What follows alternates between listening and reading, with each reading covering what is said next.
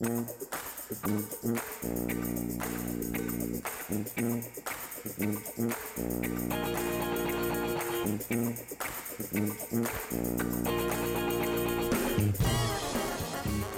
to Brews and Views. I'm Matt Briette, President and CEO of Commonwealth Partners Chamber of Entrepreneurs. Have you ever taken something for granted only to fully appreciate its value after it's too late and it's been lost? Well, oftentimes I'm afraid that might be the case with the freedom and prosperity that we enjoy in America. That's why I'm always inspired by those who know what freedom lost looks and feels like. And it's why I love to hear the stories of those who love this country by choice, not by birth. That's why I'm really excited for you to hear from my colleague, Abi Samuel. Abi is our Director of Entrepreneur Engagement at Commonwealth Partners. And what you're going to hear is his story as told to a bunch of American born students. And just like these kids, I think you'll appreciate America a whole lot more after hearing from Abi.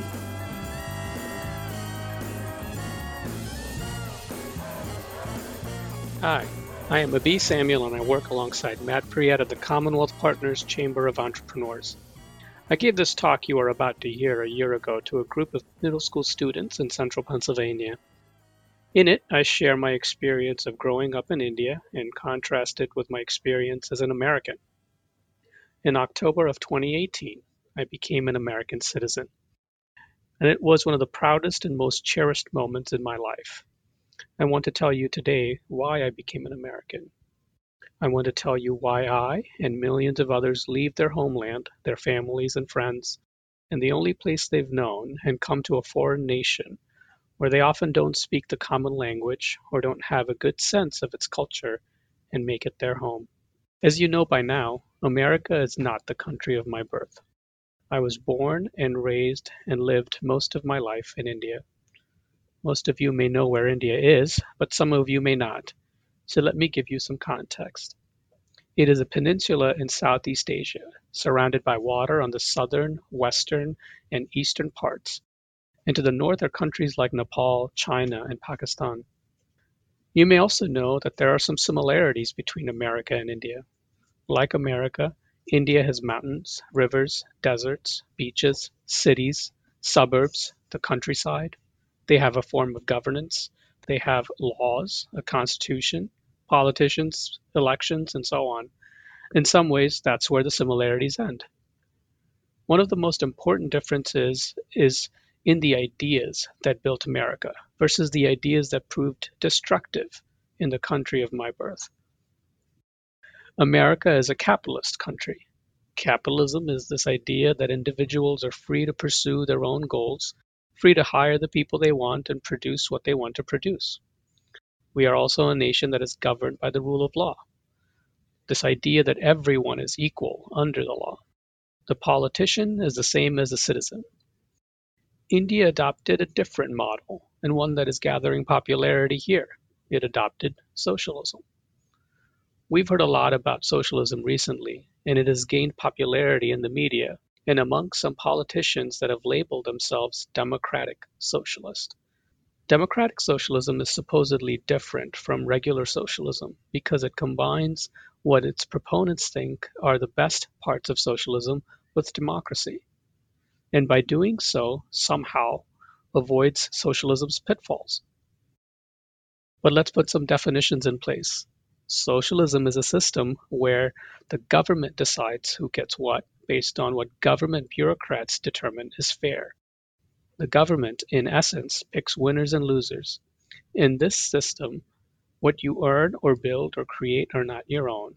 It is all subservient to the common good. A tempting prospect, but today I'm going to scratch the sheen off of this idea.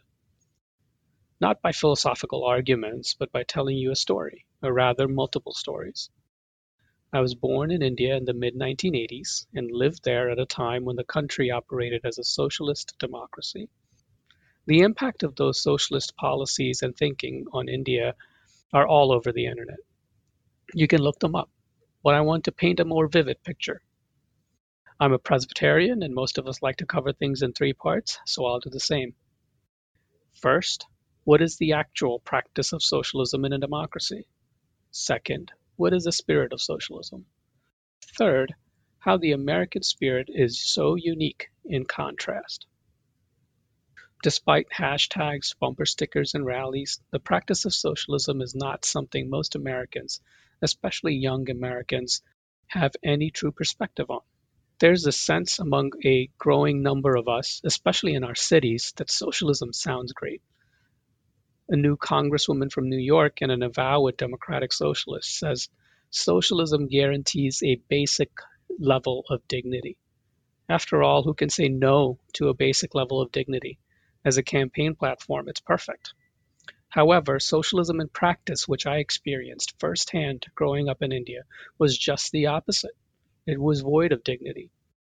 Mine was a middle class family. My father worked for a humanitarian nonprofit, and my mother was a stay at home mom.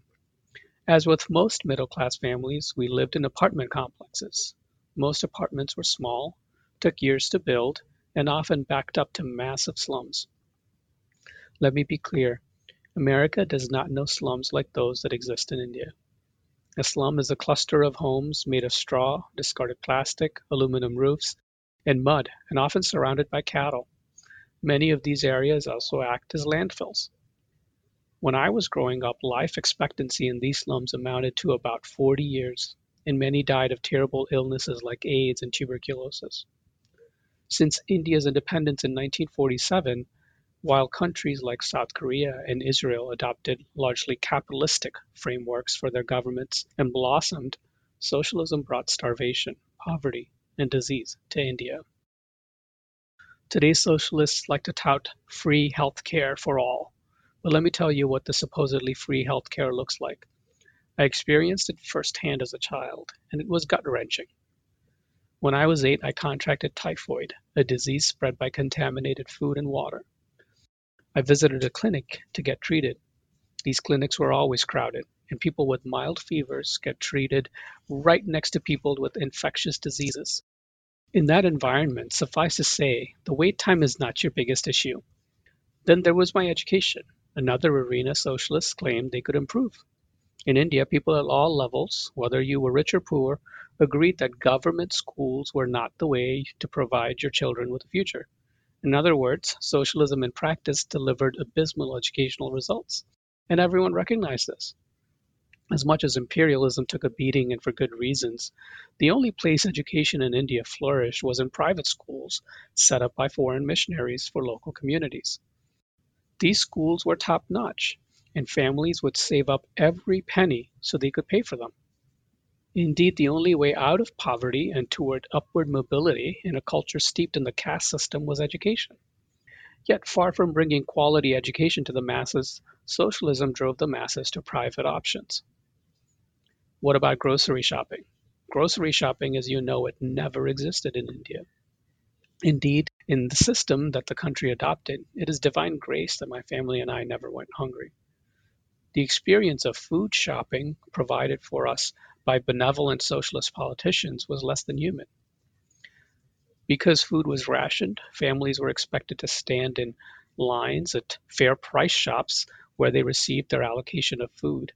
At the time, there were no big box stores, and the government was the biggest buyer of grain. You'd often wait in line for hours without a roof over your head as temperatures soared to 110 degrees Fahrenheit. That experience, of course, is worlds away from how you and I shop at Wegmans or Walmart, but that is what socialism brought. As someone who still retains his tropical bones, when winter comes along, I order my groceries on the Walmart app and pick them up while sitting in the warmth of my car. While I'm trying to be funny and drawing the contrast between these basic practicalities of life, indeed the most basic forms of dignity, the experience of socialism was not humorous or lighthearted for me or the hundreds of millions who have suffered its good intentions. History is replete with their stories. If we would only be wise enough to listen, we would recognize socialism should neither be funny nor appealing to anyone. Of course, it would be myopic and inaccurate of me to say that free market capitalism cures all ills. It doesn't. I believe, this side of heaven, no political contrivance of man ever will. Because man is fundamentally flawed, everything we do retains our flawed nature. However, when the socialist spirit permeates culture over generations, it holds captive all things that make us human and enable us to gain dignity, including ingenuity, creativity, risk-taking, finding purpose through our work, and even generosity. My experience at an Indian university exemplified that. Part of my college education was at a government school in India. Most kids were extremely bright, but most of them wanted to work for the civil service. The civil service is the bureaucratic arm of the government. The calculus was easy. Becoming a government bureaucrat guaranteed lifelong employment, a place to live, a car, and a pension. And this was far better than being an average citizen who sometimes did not have the same guarantees. In fact, the quest for government jobs was so strong that even though the civil service exam was extremely difficult and many of my classmates failed it multiple times, they retook the exam year after year. Some of you are possibly looking to go to college, and some of you may become mechanical or software engineers, others of you doctors or pilots, or musicians and artists. Or some of you might even do something new that hasn't been done before. The possibilities are endless. While many of my classmates did at some point in their life want to do something new and creative, the limited options, the societal pressure to pursue security and not risk failure is immense. Indeed, such mentality over generations stifles innovation and in many ways makes us less human. While it is trendy to call yourself a democratic socialist in America, it is telling that not one prominent politician heralding the benefits that democratic socialism will supposedly bring ever actually lived under socialism. Instead, they owe their achievements to the very capitalistic spirit they despise. This irony should not be lost on us. The truth, coming from someone who experienced socialism firsthand, is that not only does socialism vastly miss the mark on what should be produced and who should produce it, but it also crushes the human spirit. This is why the American spirit is so unique in contrast. It took me a while to understand why America is exceptional. Like many non-Americans, I lived in the contradiction of desperately wanting to come to America, while at the same time disparaging it for its standing in the world. Yet when I landed in Los Angeles and first saw the streets of Pasadena, California, I knew this is where I wanted to be. At the time, it was primarily the material opulence that wowed me, but I soon learned that there are a few characteristics deep in the fabric of this country that make it special. First, in America, we see work as something good, which gives us purpose. When I first arrived in Pasadena, my view of work was that it simply is a means to a material end, something you had to do every day before finally retiring. It amounted to drudgery and had no correlation to doing something of value that brings fulfillment. To the contrary, finding purpose in your work is a goal every American child learns to strive toward. In my current line of work, where I constantly meet with business owners, it is not uncommon to find people coming into work well into their 70s, 80s, and even 90s.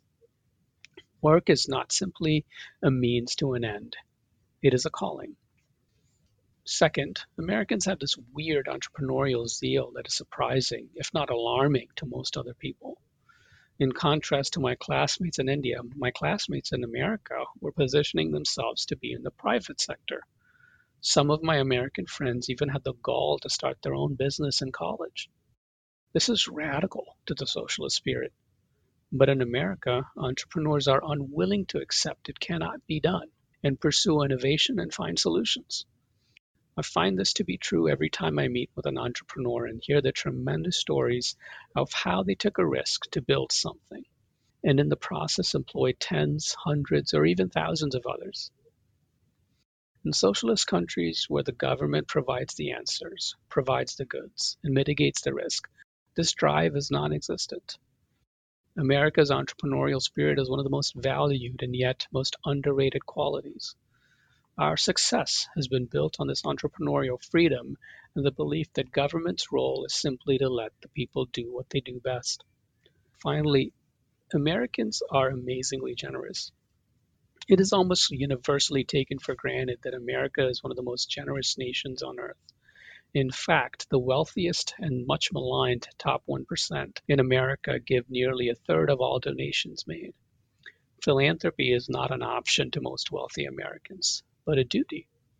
Americans care deeply about their communities, so much so that they accept responsibility for the vibrancy of everything from schools and hospitals to homeless shelters and soup kitchens and everything in between.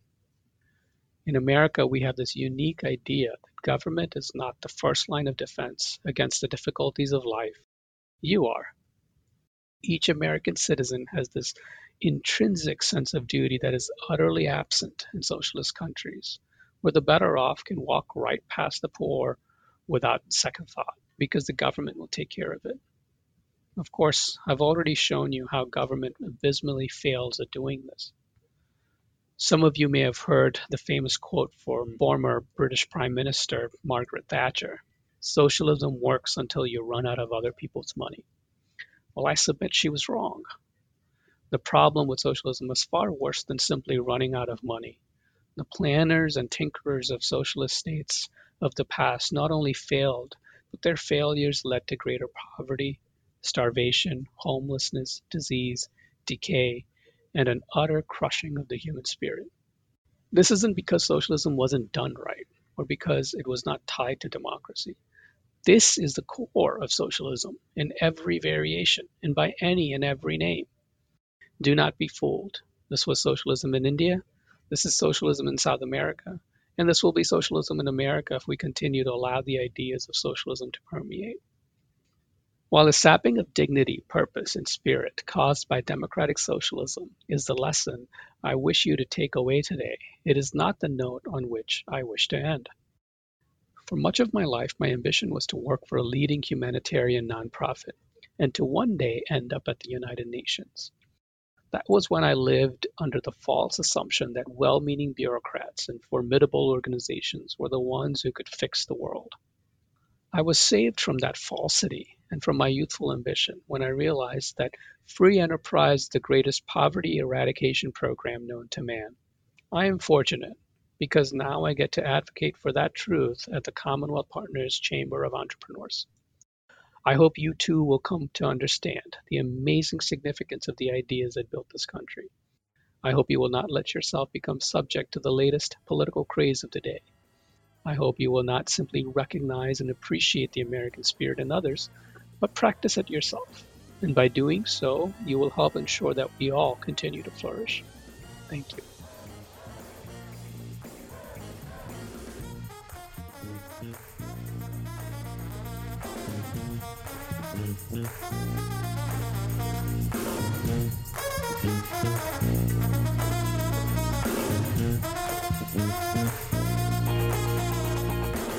You've been listening to Brews and Views, a production of Commonwealth Partners Chamber of Entrepreneurs. Find us on Facebook at Commonwealth Partners and follow Matt Briette at MattBrouillette.